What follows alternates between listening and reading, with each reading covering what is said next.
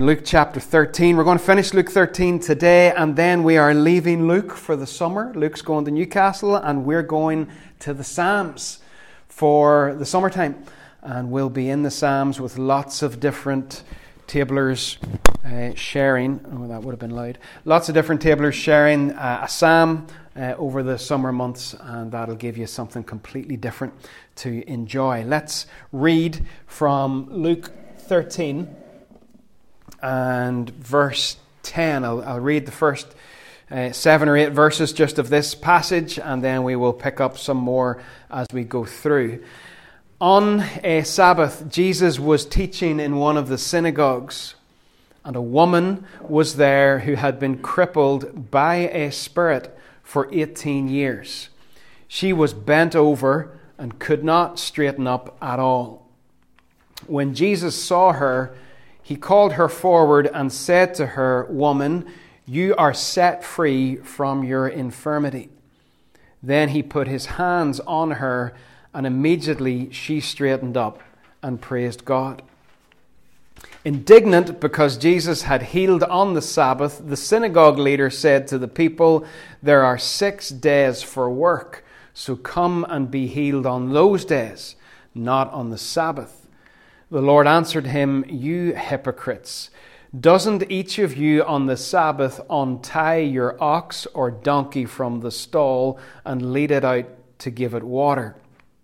Then should not this woman, a daughter of Abraham, whom Satan has kept bound for 18 long years, be set free on the Sabbath day from what bound her?" When he said this, all his opponents were humiliated, but the people were delighted with all the wonderful things that he was doing.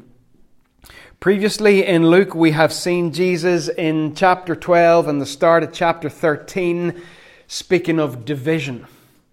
The fact that he did not come to bring peace, but he is going to create 2 groups of people who are divided. And he used the illustration last week in the passage of families divided, where some have chosen to follow him and some have not. He has spoken much about urgency, and that's going to continue today. He's spoken about the urgency of repentance that we looked at last week. The urgency of understanding the times that the people were living in.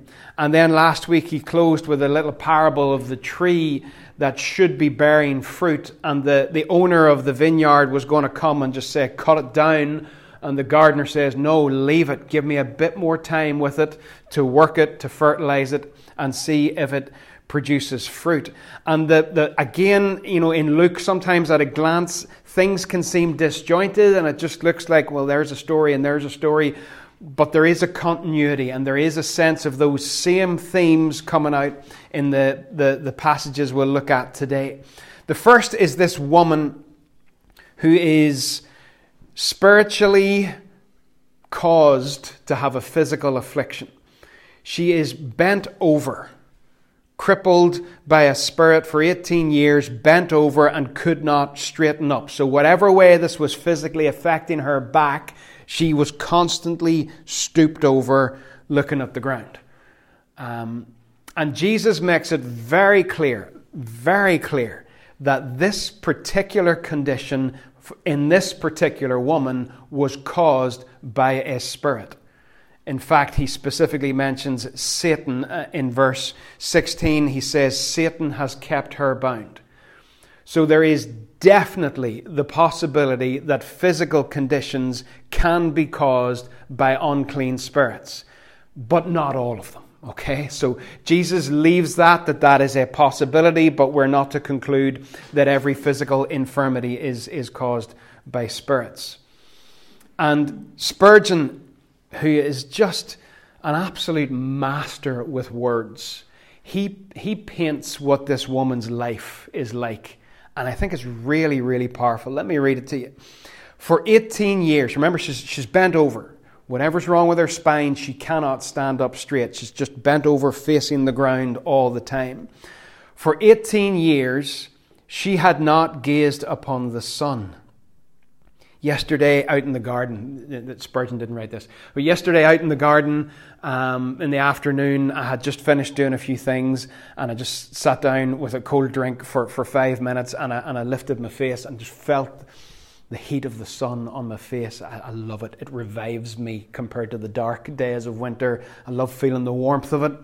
For 18 years, she had not gazed upon the sun. She hadn't felt that.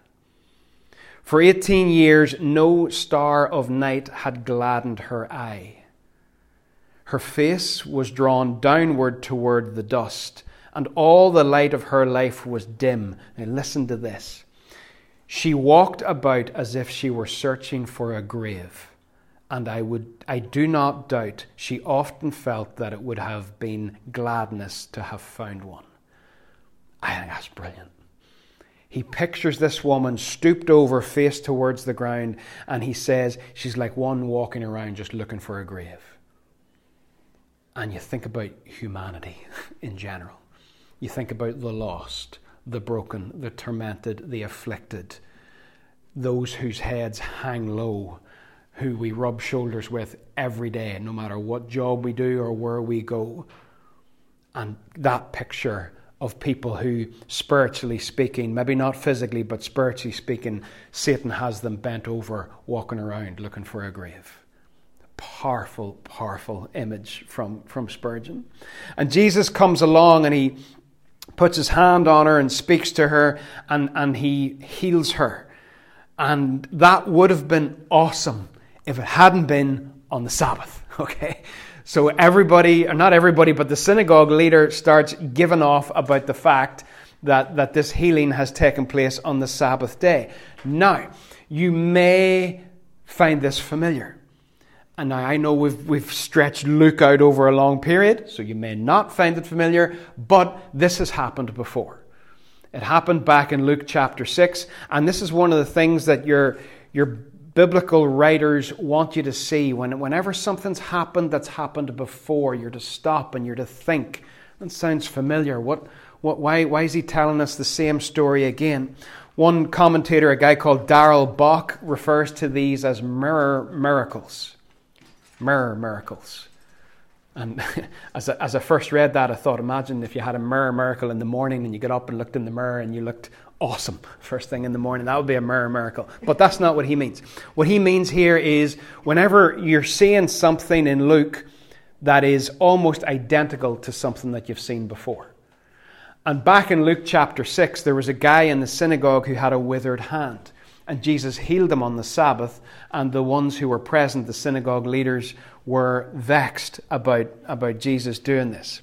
And the point I think that Jesus is trying to make here, the point Luke's trying to make is, have you learnt anything in the in-between period? I did this before. You responded badly. I have spent a period of time teaching you, moving in your midst, performing miracles, blessing you, and now I'm going to do the same thing again and see if your response is any different. It's that whole thing with the fig tree from last week, where the gardener says, no, don't cut it down yet. I know it has failed to bear fruit. I know these people have failed to respond to me the way I wanted them to. I know they've criticized me for doing God's work of restoration on the Sabbath day. I know all that, but don't cut it down yet. Let me work on it and give them another chance to bear fruit. So what you're seeing here is the outworking of that little parable from last week. Have you ever had the joy of repeating a test in school? In the chemistry department at Portadown College, we have this thing called Topic 5. Topic 5 is the point that in GCSE, in Year 11, Unit 1 Chemistry, the wheels come off the wagon. Right? Topics 1, 2, 3, and 4, they're okay. They're not too bad, and the kids are okay with them, and they're sort of floating in around 80% in their tests. Then there's Topic 5.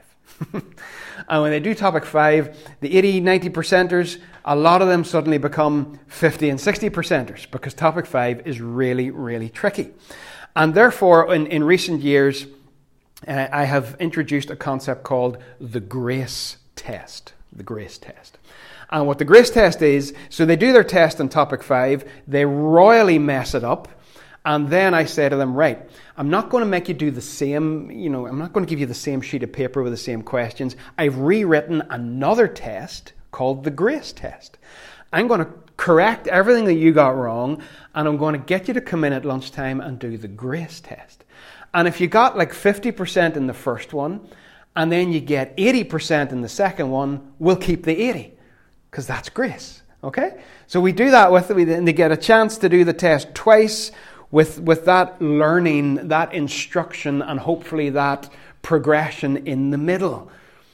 If it goes the other way, you're in trouble. If they get like 60 the first time and 40 the second time, you're doomed. But that's what Jesus is doing here. He has given the people, and this is what God did in the wilderness with Israel. He tests the people. They fail. He instructs them, and he tests them again to see have they learned anything. And the synagogue leader here shows that he has not learned anything since the last time Jesus performed a miracle like this. He complains that Jesus has violated the Sabbath. In fact, he's a wee bit spineless because he doesn't speak to Jesus. Jesus heals the woman, and the synagogue leader then addresses the people in the synagogue with Jesus still there, instead of talking directly to Jesus. And he hasn't learned anything. And he shows, Jesus calls him out on it in verse 15, the fact that they show more compassion for their animals than they do for people. And as I was thinking about this, I thought about, there's a wee song I listened to at Christmas time by Casting Crowns about how this little town of Bethlehem was asleep and missed the fact that their Saviour had been born, and it goes on like that. And then he addresses America, and the line towards the end is, as we are sung to sleep by philosophies that save the trees and kill the children. Now, we're supposed to look after the environment, but if we're looking after the environment more than we're looking after the unborn in the womb, then we're not doing a great job.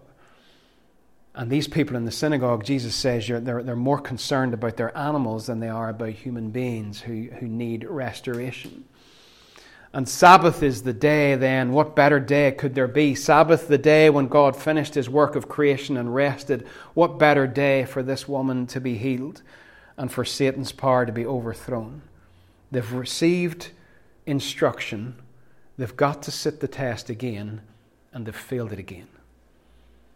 So take it out of that context and apply it to our own hearts as we walk with God. Do you find yourself facing similar situations to ones that you maybe faced 6 months ago, a year ago, 2 years ago, 5 years ago, and you think, I reacted badly back then? I didn't glorify God in my response to that. I didn't do that well. But in between, I've walked with Jesus, and I've learned, and I've listened, and I've been changed, and I'm facing a similar thing, but I'm going to face it differently because I've learned my lesson. He's so gracious. You're the tree, I'm the tree. He's the gardener, and he's constantly creating conditions for the tree to bear fruit and giving it opportunity to bear fruit. But there is a limitation to that, as we saw last week. He said about the tree, he said, just give it one more year. One more year, and if it doesn't bear fruit, then you can cut it down. And another theme that's in this passage is the fact that Jesus' kingdom and the kingdom of darkness are at odds. They are at conflict. This is something that we've seen again as we've come through Luke in 10:18. Jesus says to the disciples returning from mission, I saw Satan fall like lightning from heaven. This idea of conflict between the two kingdoms. And as Jesus heals this woman, you can see the kingdom of Satan is collapsing. His hold and his grip on people is falling apart as Jesus' kingdom progresses. And Luke uses the language of setting free. He talks about Jesus setting the woman free, which is what he declared back in Luke 4 that he would do. As he quoted Isaiah, he said, the Spirit of the Lord is on me because he has anointed me to set the oppressed free. As Jesus is making this journey to Jerusalem, he has taken many people who are bent over, brought low. For that woman, it was physical. For many human beings, it is more than physical. It is emotional. It is spiritual, bent over and brought low. And as Jesus touches them, they straighten up and they praise God. And the story ends with division. Again, last week Jesus said, I didn't come to bring peace, but division. And you can see the division in verse 17. The synagogue leader and those who were opposing Jesus are humiliated, but the other people who are there are delighted and they're praising God. And you're getting this division between the two groups of people. Jesus goes on then to address how the kingdom comes. The Jews wanted the kingdom to come all at once. They wanted the kingdom to come Freddie Mercury style. I want it all and I want it now.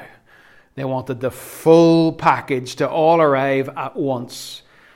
I send videos to kids in school if they've missed class or if I'm trying to help them revise, and they have this wonderful facility to move the slider and make me talk at double speed. And sometimes on a Sunday morning you wish you could do that. We love to speed things up.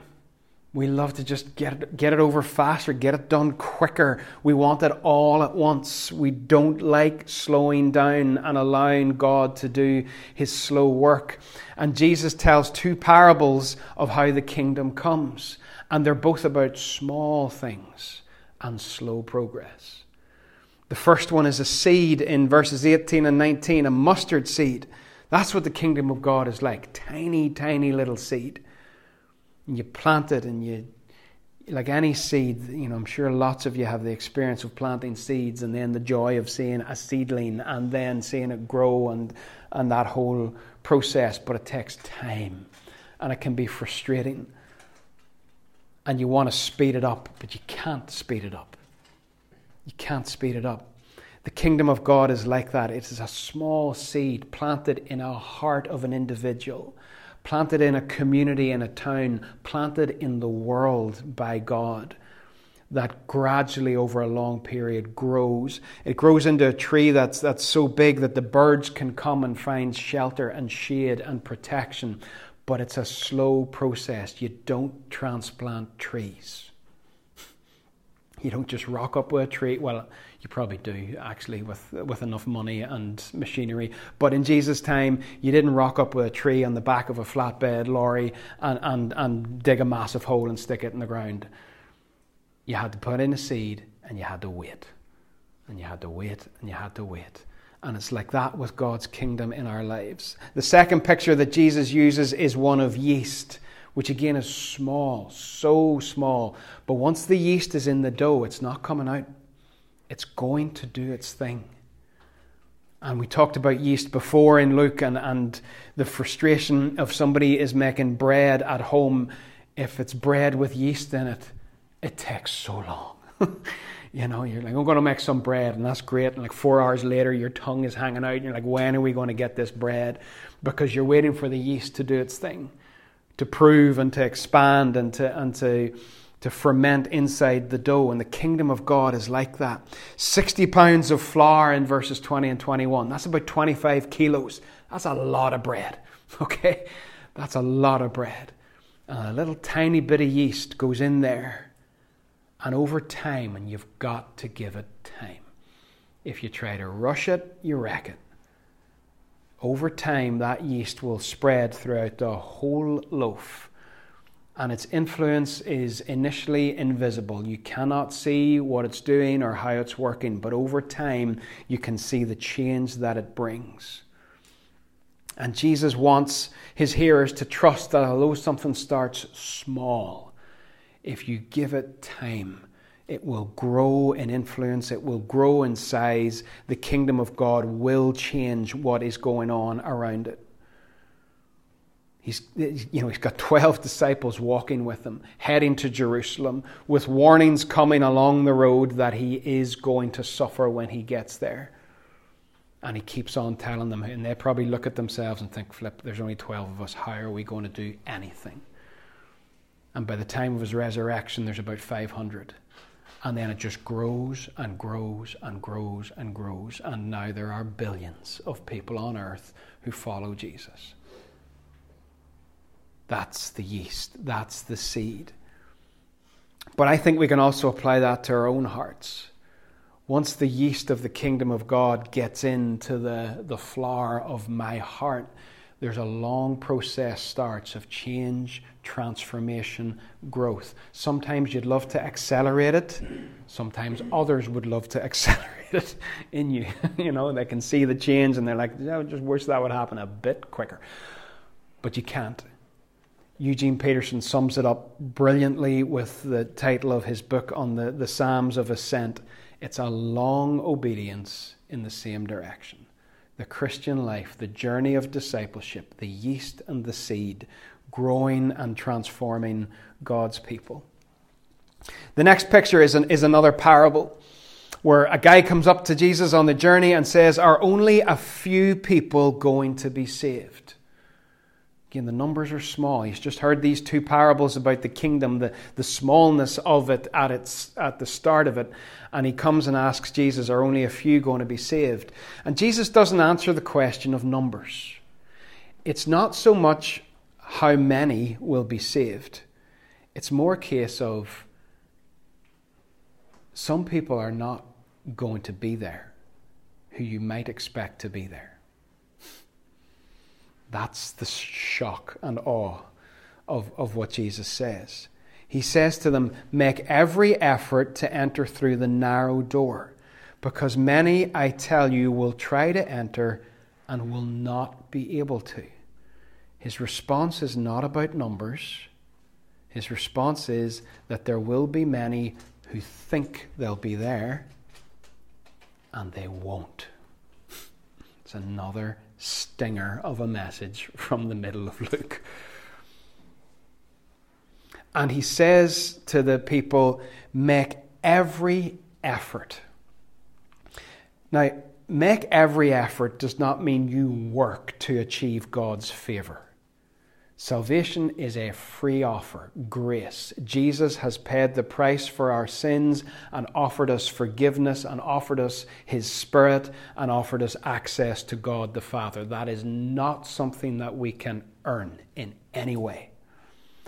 But Jesus says here about making every effort to get through that narrow door. He didn't say make every effort to open the door. The door's open. God opens it. It opens from His side. He has done everything to throw the door open and make the way available for people to come in. But He then challenges people, you've got to make the effort to go through the door. And I think there He's talking about obedience. And He's talking about faithful trust. He's talking about repentance. This has come up again and again this past while. The need to repent. That is the only way through the door. The only way. And that phrase, make every effort, I'm not going to try to pronounce that Greek word because that bit at the end, I think I would start spitting involuntarily on people if I tried to get my tongue around it. But you can see what English word we get from it. Agonize. Strive. Give it all you've got and make sure you get through that narrow door. Don't make sure you open it or blow it open or kick it open. It's open. He says, make every effort to get through it. The door is narrow, which would suggest that there may be fewer there than you would expect getting through it. In Matthew's version, on a different occasion, maybe Jesus talked about a narrow road, a broad road, narrow gate. The door is narrow, and the door is only open for a short time. Once the owner of the house gets up and closes the door, you will stand outside knocking and pleading, "Sir, open the door for us." That terrifies me. This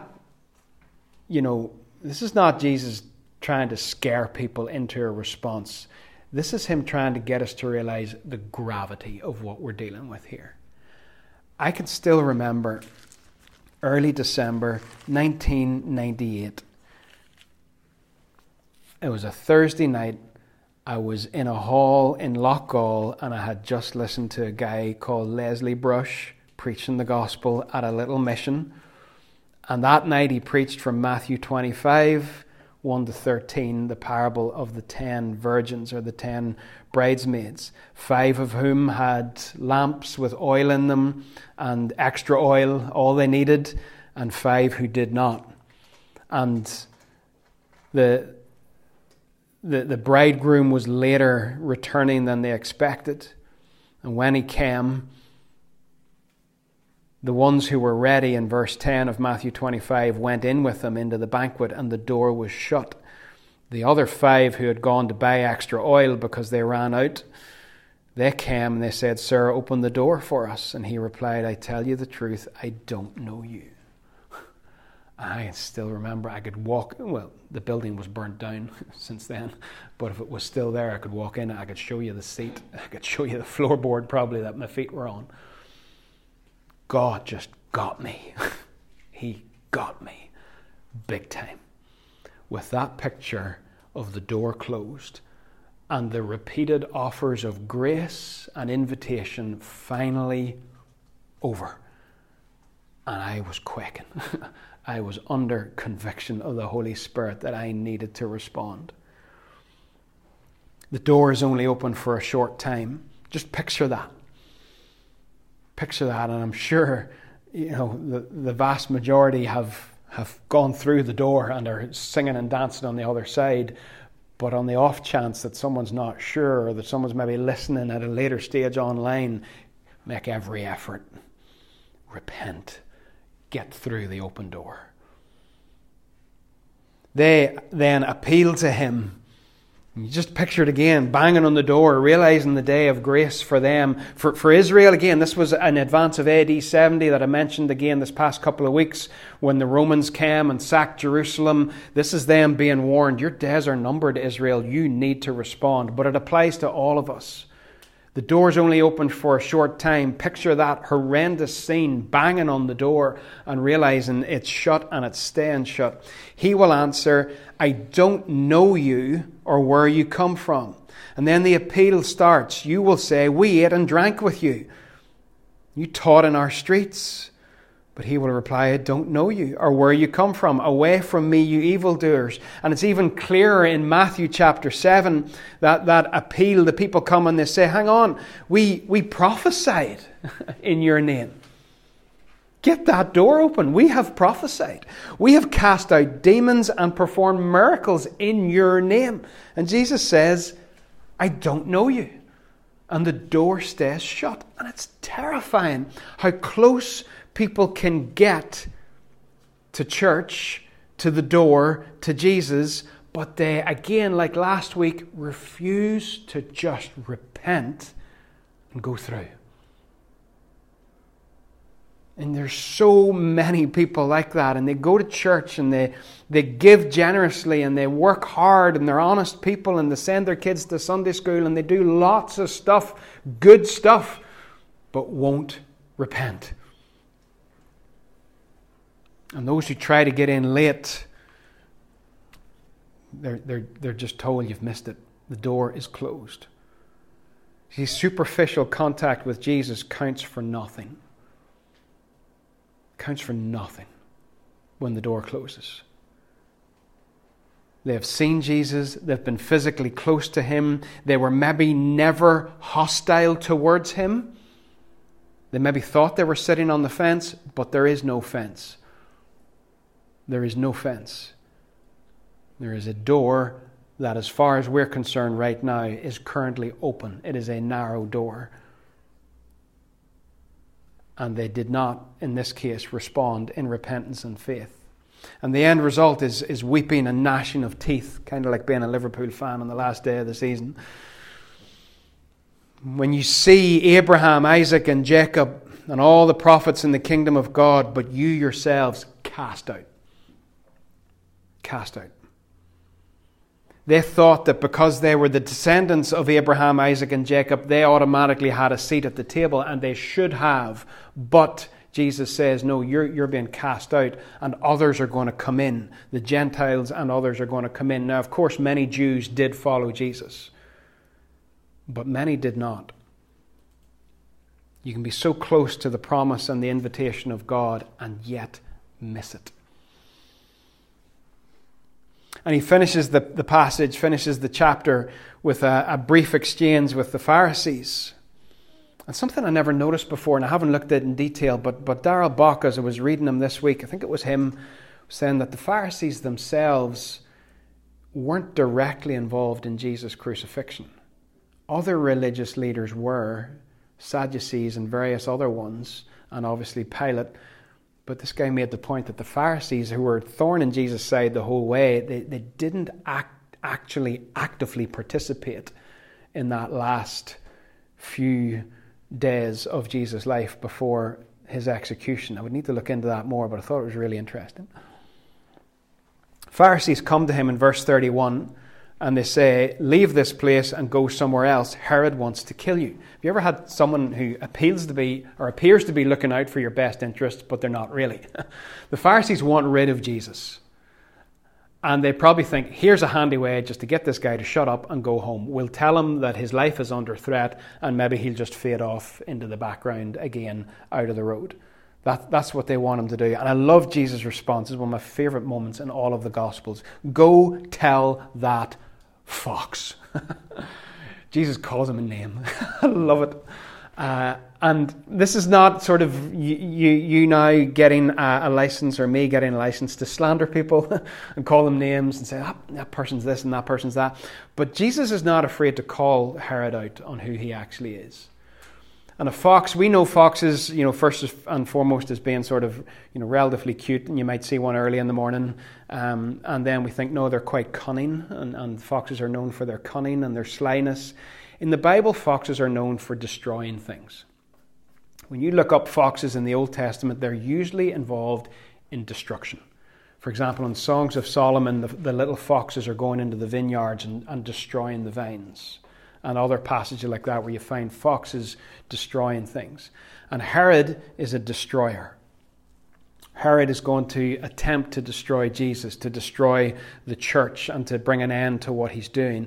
But Jesus will not quit. He says, you go tell that fox. You go tell him that I'm going to keep on healing. I'm going to keep on casting out demons. I'm going to keep on doing what I have come to do. And I won't stop in the face of death threats. And he then goes into Old Testament prophet mode and laments over Jerusalem. He uses that beautiful image, and I'm sure you've read books about it and heard stories about it, where a hen gathers her chicks under her wings, and there's a book about a hen, and there's a fire on the farm or something. It's like a kid's book tells this story, and this hen sort of gathers the chicks and spreads the wings out over the chicks, and the next day the farmer goes out and finds that the hen's dead and charred by the fire, but when he pulls it away, the little chicks are safe underneath. That's the picture that Jesus is using here. God is coming to Israel, and fire is coming to Israel. The fire that's coming is the fire of the Romans who are going to burn Jerusalem. And God says, I want to bring you under my wing. I want to protect you. Even after all of these warnings, even after all of this rejection, there is still grace for them. But he says, your house is left to you desolate. That's exile talk.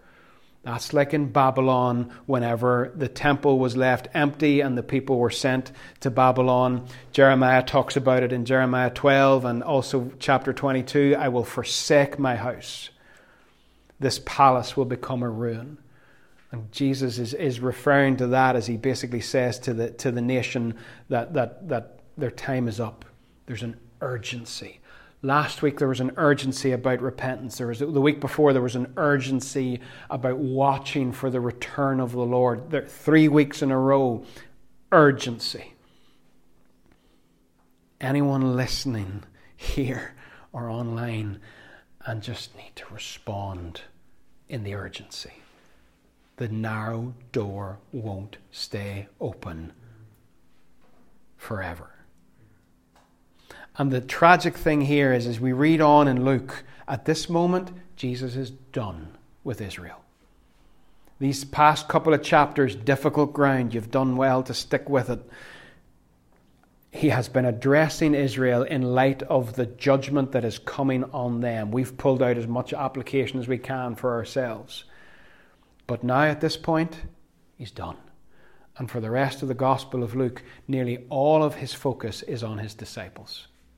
Teaching them, preparing them for what's going to happen to him, preparing them for what they're going to do after what happens to him. That's where he shifts his focus to. The nation has rejected him and rejected him and rejected him. And you know what? God is really polite. If people don't want him, he says, that's fine, I'm done, I'm gone. Sometimes referred to as the dread release in Romans 1, where he gives them over to their sin. And they say, we don't want you. And he's like, that's fine. You can have what you want.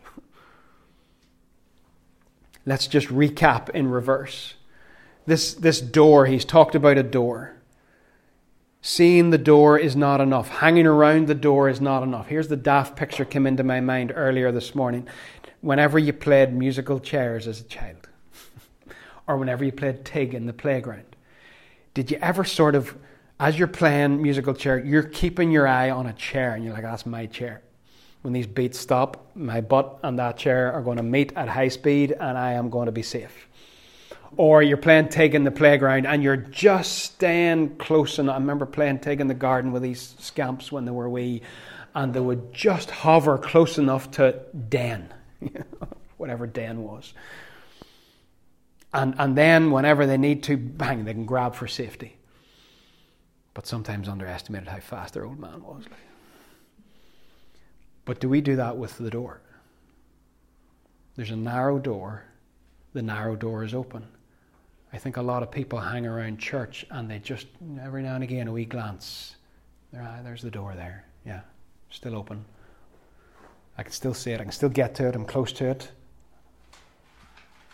And hoping that when the music stops, they'll make it.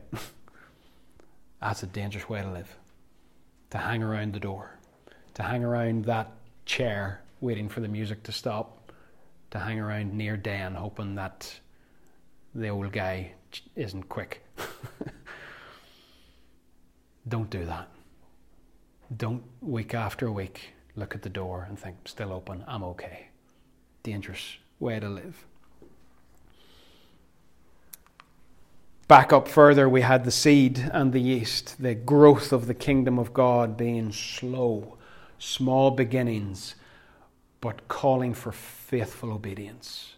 Just to keep on is one of the things that was prophetically shared with us a couple of months ago. Just keep on being faithful. You have been faithful, well done. Keep on doing the stuff of faithfulness in the church. And then back to that first picture, and I want to leave you with the words of Spurgeon again because it really affected me. The picture of this woman, she walked about as if she were searching for a grave. Can you think of anyone like that? I can think of a whole lot of people who just walk about and the heads down, spiritually speaking, all the time. She walked about as if she were searching for a grave. And I do not doubt she often felt that it would have been gladness to have found one. We are to be Jesus to those people who throughout life are walking with their body bent low, their head facing downwards, searching for a grave. Jesus calls us to be his voice to them and to be his hands to them so that they can straighten up and praise God. And I remember the first time Linda and I prayed on the street in Tandragee, seeing a very, very clear vision of a man standing with his head hanging low. And I remember pondering it and praying over it and thinking, that man represents Tandragee. He's become, in my mind, I can still see him, black jacket, he's become in my mind Tandragee man. And as we geographically put ourselves on the street and brought the seeds of the kingdom to the town, not that they weren't here already, don't misunderstand me, he lifted up his head. He straightened up and he looked up and he took notice of what was going on. We are the ones who are to help these people who are searching for a grave to look up and to see and feel the sun shining on their faces. Father, I thank you for your word. These are, once again, difficult words, challenging words, But we invite your challenge, Holy Spirit, whether we've walked with you for 20 years or whether we are on the dangerous ground of just coming every week and checking that the door's still open. Please come. Please, Holy Spirit, stir up that urgency in our hearts to respond to your word and to make every effort to get through that door that you have opened before us. And I pray for us as a church, as we see that picture of that woman bent over, staring at the ground, looking for a grave.